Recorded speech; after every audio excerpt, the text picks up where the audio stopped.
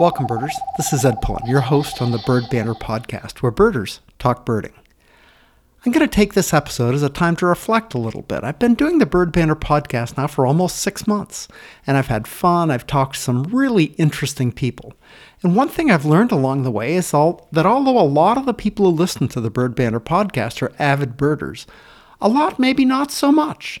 I have other friends, I have family, but I also have people that I really don't know that well who've gotten back to me and told me that they just like hearing about birding, that they like the stories, they find the people I talk to interesting. And I thought today I'd address the topic of why birding? Why am I a birder? Why don't I go skydiving or general photography or fly fishing or mountain climbing or something else? Why birding? What's so cool about birding? It seems a little obscure. And it probably is a bit, although birding is one of the most rapidly growing hobbies in the country. And lots of people now will come up to me when I'm out and say, "Oh, you're bird watching." And I'll say, "Yeah." Used to be they were saying, "Are you looking for hawks or eagles, or are you looking for whales or other reasons to have binoculars and a camera?" But anyway, I thought I'd talk a little bit about why birding. I got into birding pretty much by accident. I found out completely unexpectedly that my wife was a bird watcher. I was on a trip to Key West and then heading north up to visit my family on the Gulf Coast of Florida for a vacation. And Kay said, "We've got a day to kill. Can we go to the Everglades?" And I thought, the Everglades? Why the Everglades? And she said, "Well, I'm a bird watcher." And I said, "Really?" And she said, "Yeah." And so we went to the Everglades. We shared her 735 Bushnell binos and her bird book. She had an old copy of the Golden Guide, the old hardcover white one, and she showed me what birding was about. We had a great time, and I just loved it. And after that, I just dove in head first. I found that initially the draw for me was twofold. It was the figuring out what that bird was, looking for field marks and studying and reading the bird guides and looking at range maps and all sorts of things. But figuring out what a bird was a real puzzle. And I enjoyed that part of the birding. I also enjoyed the Where's Waldo part. Kay used to call it the Where's Waldo part. Up in that whole sky of green, there are leaves everywhere, but something somewhere is different, and that's a bird, and you can barely see it, and then you got to figure out what it is. So the finding Waldo in the Where's Waldo wall of look-alike things was pretty interesting to me too. But that was just the beginning. I found that there are some distinct benefits of being a birder that are hard to. There probably are other ways to do a lot of these things, but birding really leads to some richness in my life that I find I probably wouldn't have experienced otherwise. So here are some scenarios, some stories that'll help illustrate that. First of all, you can do birding anywhere. I used to hate going to the beach. I thought laying in the sun on the ground was just about the most miserable thing I could think of doing. It was boring. Go for a swim now and then, but really, read a book. You can read a book in the shade. It's a lot easier to read a book in the shade than just read a book in the sun. You can drink, I guess. But anyway, I just found going to the beach not a terribly attractive proposition. But now I go to the beach. I love going to the beach. You bring your binos, maybe even your camera. You look around. There's birds to be seen. Sometimes they're hard to find. They can be way out or nearby, or they can be gulls, which are a real tough identification puzzle sometimes. Shorebirds the same way, hard to identify, makes a challenge. So going to the beach, sure, I'll go to the beach. I think that's a great idea. Other things, you're in a city and there's not much happening. You're on a long walk from one museum to another maybe, and you're birding. You're looking, oh, I'm in the East Coast. Oh, look at that, a scarlet tanager just lit in the tree up above in Central Park in New York. Or, oh boy, there's warblers up there. I wonder what they are. I can hear them singing. So it can make wherever you are, it adds an element of richness to that spot. So I like that part of it. It also makes you a lifelong learner. I think that's true of a lot of hobbies, but you just can't know it all. There's just too much information. Nobody knows everything about birding. And And it's a wonderful thing to just always have something to study, always have a passion to fall back on when you want to do a little studying, a little learning tonight or this afternoon. You get to learn something new almost every time you go out, or there's always something to read about when you get home to learn a little more about what you saw. But probably for me, the biggest benefit is it takes me to places that I would never have gone. I want to ask, how many of you have been to some of these places?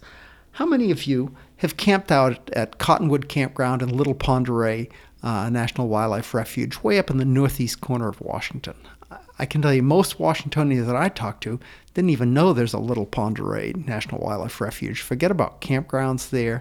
And that is about as beautiful a place you can camp out as it comes. There's a little creek that runs by. There aren't many people there. There are birds all over the place. It's just a glorious place to go. And I've been there multiple times with Ken Brown's birding class, and it is a really, really cool spot. So it takes you to places that you would never go to otherwise. I've camped out at Death Valley, in Death Valley, on the last night that the Death Valley campground was open.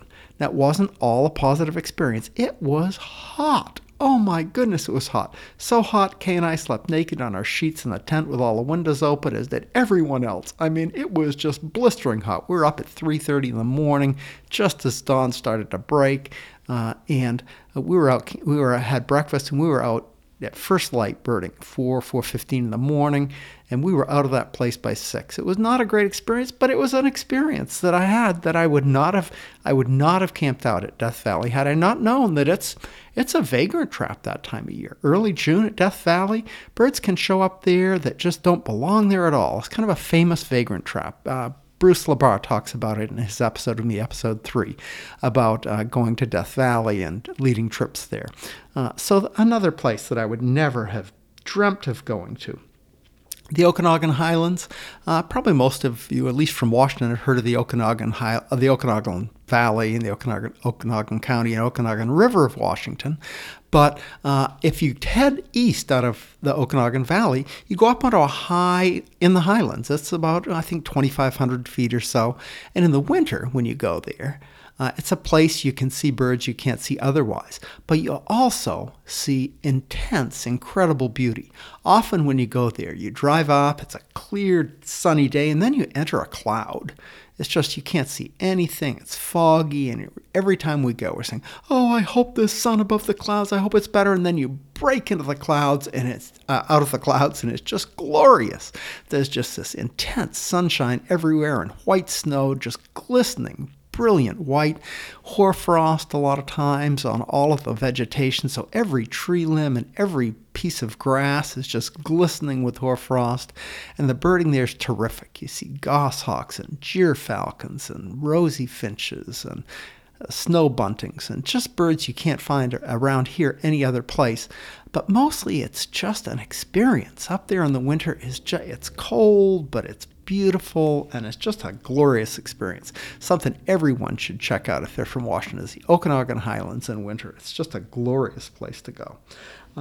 For other things, you can find in birding, you find the beauty of places that just are not considered beautiful. How many non-birders find joy in going to a sewer treatment plant? Well, the Hoquiam STP is one of the better birding spots in Washington, and pretty much every town or city you go to, one of the birding hotspots in eBird is the sewer treatment plant there. It's a place where there's water, where there might not be water otherwise. There's usually nutrient-rich ground around the water that shorebirds and waders and other types of birds are attracted to, that you just, not many people find beauty in sewer treatment plants, but birders do. The other thing that we find beauty in is open garbage dumps. Open garbage dumps. Again, not a destination spot for most people, but last winter, Ken and Brian and Ryan and I went to Southeast Washington in January, February, early in the year, and one of the places you bird there is the Asotin County dump. Probably don't call it a dump anymore, but it's a dump, and went to the dump, and it's an open dump, the old-fashioned open dump, not a a place you just pile stuff in a truck and tuck it away. But it's an open dump, and it's great birding. There were gulls. We had a glaucous gull, which for us is a hard gull to find. We were looking for a lesser blackback gull, which we didn't find. But we got to look over big flocks of gulls and just had a really nice time at the garbage dump. So again, garbage dumps and sewer treatment plants are attractions for birders, things finding beauty and awe in places that non-birders wouldn't. I also have spent a day on the edge of a mountain in the fall, just watching the hawks fly by. In the eastern U.S., hawks migrate along, especially in the fall, along specific routes, and one of those is the edges of mountains where updrafts and thermals occur, and the hawks will gain elevation in those thermals. So they congregate in those areas while they're gaining elevation to take off for their next destination for the night. And you can see thousands and sometimes tens of thousands of hawks at these hawk watch sites. And it's a spectacle that is hard to describe. But it's a spectacle that non-birders probably don't even know happens, and is definitely worth checking out whether you're a birder or not. It's an awesome spectacle that is just crazy.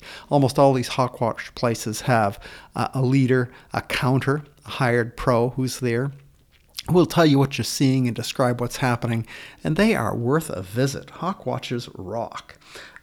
Also, how many people who are not birders have spent significant time out on the open ocean just looking for wildlife? You know, a lot of people have been on a whale watching trip, and you go out for 2-3 hours, you see a couple of whales, and you come in and you go, whoa, that was really cool. Well, birders will go out over and over doing that. We're looking for birds, but we see the whales, we see the marine mammals, and we see sunfish and all sorts of good stuff out there. But I was on the Searcher, which is a 5-day deep water pelagic trip out of San Diego. And I recommend it. It's a fabulous, fabulous trip. But while I was on that, we just really stumbled on to an area so rich in krill, these little shrimp-like animals that are reddish colored, that the ocean just looked red for as far as you can see. And there was a congregation of marine mammals, mostly whales there, that I had certainly never seen, and I don't think anyone else on the boat had ever seen before. Shawneen Finnegan was my guest on our previous episode, and we talk about it on that episode. But there were over 100 whales there, mostly blue whales, but also humpbacks and fin whales, and I don't even know what the other whales were. But just lunge feeding right beside the boat, and just a spectacle that I'll never forget. It was just awesome. And I didn't see it because I'm a whale watcher. I saw it because I'm a bird watcher. I was out birding. And I don't think many whale watchers would have had a chance to see that because they just wouldn't have been in the right place at the right time. So birding brings unexpected joys in lots of ways. Also, I saw the Northern Lights for the first time because I'm a birder. Kay and Ken and I were at sunrise after dark looking for a boreal owl. We didn't find a boreal owl, but we had a great evening. It was a nice moonlit night, walking around, just really, really glorious. And then Ken pointed out, oh my gosh, Ed, Kay, Northern Lights. And we looked over in the distance to the north, and sure enough, a spectacular display, this greenish, iridescent lights going up in the air, just fabulous. The only time I've ever seen the Northern Lights. And I wouldn't have seen the Northern Lights if I was knitting or if I was fly fishing or doing a daytime activity. But I saw that because I was owling. And I was out at night in the right place at the right time and had a spectacular experience. It was pretty doggone cool. Other things that birders find is like with most obsessions, there are like-minded people. And birders, I think, are especially nice. I mean, most birders that you'll find when you're out birding are welcoming and helpful and will just help you figure out what you're seeing, point things out, give you suggestions, tell you where to go, in a nice way, where to go, tell you places to go, things they've seen, and are generally helpful. It is really the minority of birders who are a little snotty or not nice when you meet them. So I hope some of you have gotten a little bit of an understanding about why birding. What's so special about this bird watching thing? Ed, why are you a birder? I don't get it. Well, I tried to explain that a little bit in this episode. I hope that you'll find it interesting and helpful. And birders, if you have friends who don't get it, don't understand why you're birding, maybe this will help a little bit. In addition, I'm going to play a couple of clips from birders towards the end of this episode. One is from Blair Bernson. On Blair's episode, we talked about listing and chasing. Birders are listers and chasers. Most birders, a lot of birders anyway. Listers keep track of the birds they see and have a list for different places. We have a world list and an American Birding Association list and a Lower 48 list and a Washington State list and a Pierce County list, and we have a list for all sorts of things. But listers try to have as many species as they can in each of those places. And chasers, or twitchers as they're called in some parts of the world, chasers hear about a rare bird and go find it. It's really quite an adventure, I have to say. It's spectacular. And chasers have varying degrees of success. But I'm going to play a clip here now from the Blair Bernson episode, who talks about his rules of the chase. I think you'll find them funny. I have 2 rules in a chase. Well, actually 3 now, but there's 2 rules in a chase. One is go now. When you hear about it, if you can, go do it. And the odds drop off enormously as you wait. Yeah. And the second rule is, if you don't follow rule number 1, you're not allowed to whine about it because you knew rule 1. So I learned to live with that. And then the third rule now has become, hey, don't worry about it. Enjoy the experience. If you miss it, you miss it. There's always a consolation prize, be it place, people, or another bird. Also, I'm going to play a clip from the Dorian Anderson episode. Dorian is a very interesting person. He was on episode number 7 of the Bird Banter podcast, and he is a big lister. He did a bicycle big year, is just a supreme storyteller, and is outright kind of crazy. But Dorian is fun to talk to. I had a good time with him. But also, he talks about why is birding attractive? Why is it almost addictive? Why do people get into it? And he has a theory, and I think it's pretty solid, that it's the unexpected joys that you find, the highs that you have, you don't know what's going to happen, but sometimes it's really freaking cool. So anyway, listen to this clip from Dorian and hear his point on why birding is so attractive. I always think of birding as like people play the lottery for a reason, right? There's an inherent amount of uncertainty built into the process. Oh yeah. And people watch sports for the same reason, that there's this uncertainty built into the equation. And people who don't bird don't understand that it's that inherent uncertainty that drives birding as well, because you never know what you're going to find. And as a result, it is. That's what makes something addicting. If you got the exact anticipated result every time you did something, it'd get boring. But exactly. Things that you get really hooked on have that unpredictable, wildly positive result. Exactly. And I think that in a world where there's a lot of routine and there's a lot of stress, birding provides this refuge of possibility against this backdrop of predictability. And exactly. I think that until people get to experience that for themselves, they don't really understand the allure of birding. Yeah. People can understand that we can appreciate birds for their aesthetic qualities and for their interesting behaviors and whatnot, but it's a bit more difficult to wrap your head around the process of birding until you understand the idea of possibility. Yes. And how that connects to excitement and motivation. Exactly. I hadn't put it in words quite that way, but you're dead on. That's perfect. Well, that wraps up the Bird Banter podcast, episode number 22, a solo episode. I hope you enjoyed it. I'm going to leave a blog post on the birdbanter.com website that adds some photographs and supporting information for this episode. I hope you enjoy that. Check it out, especially birders who have comments, added things that they find interesting. Maybe I'll mention some of those in future episodes as to why are you a birder? What do you find so interesting about birding? And why birding? Why not something else? Leave a comment. on the Bird Banter Podcast blog post that goes along with this. That wraps up the Bird Banter Podcast episode number 22. Good birding. Good day.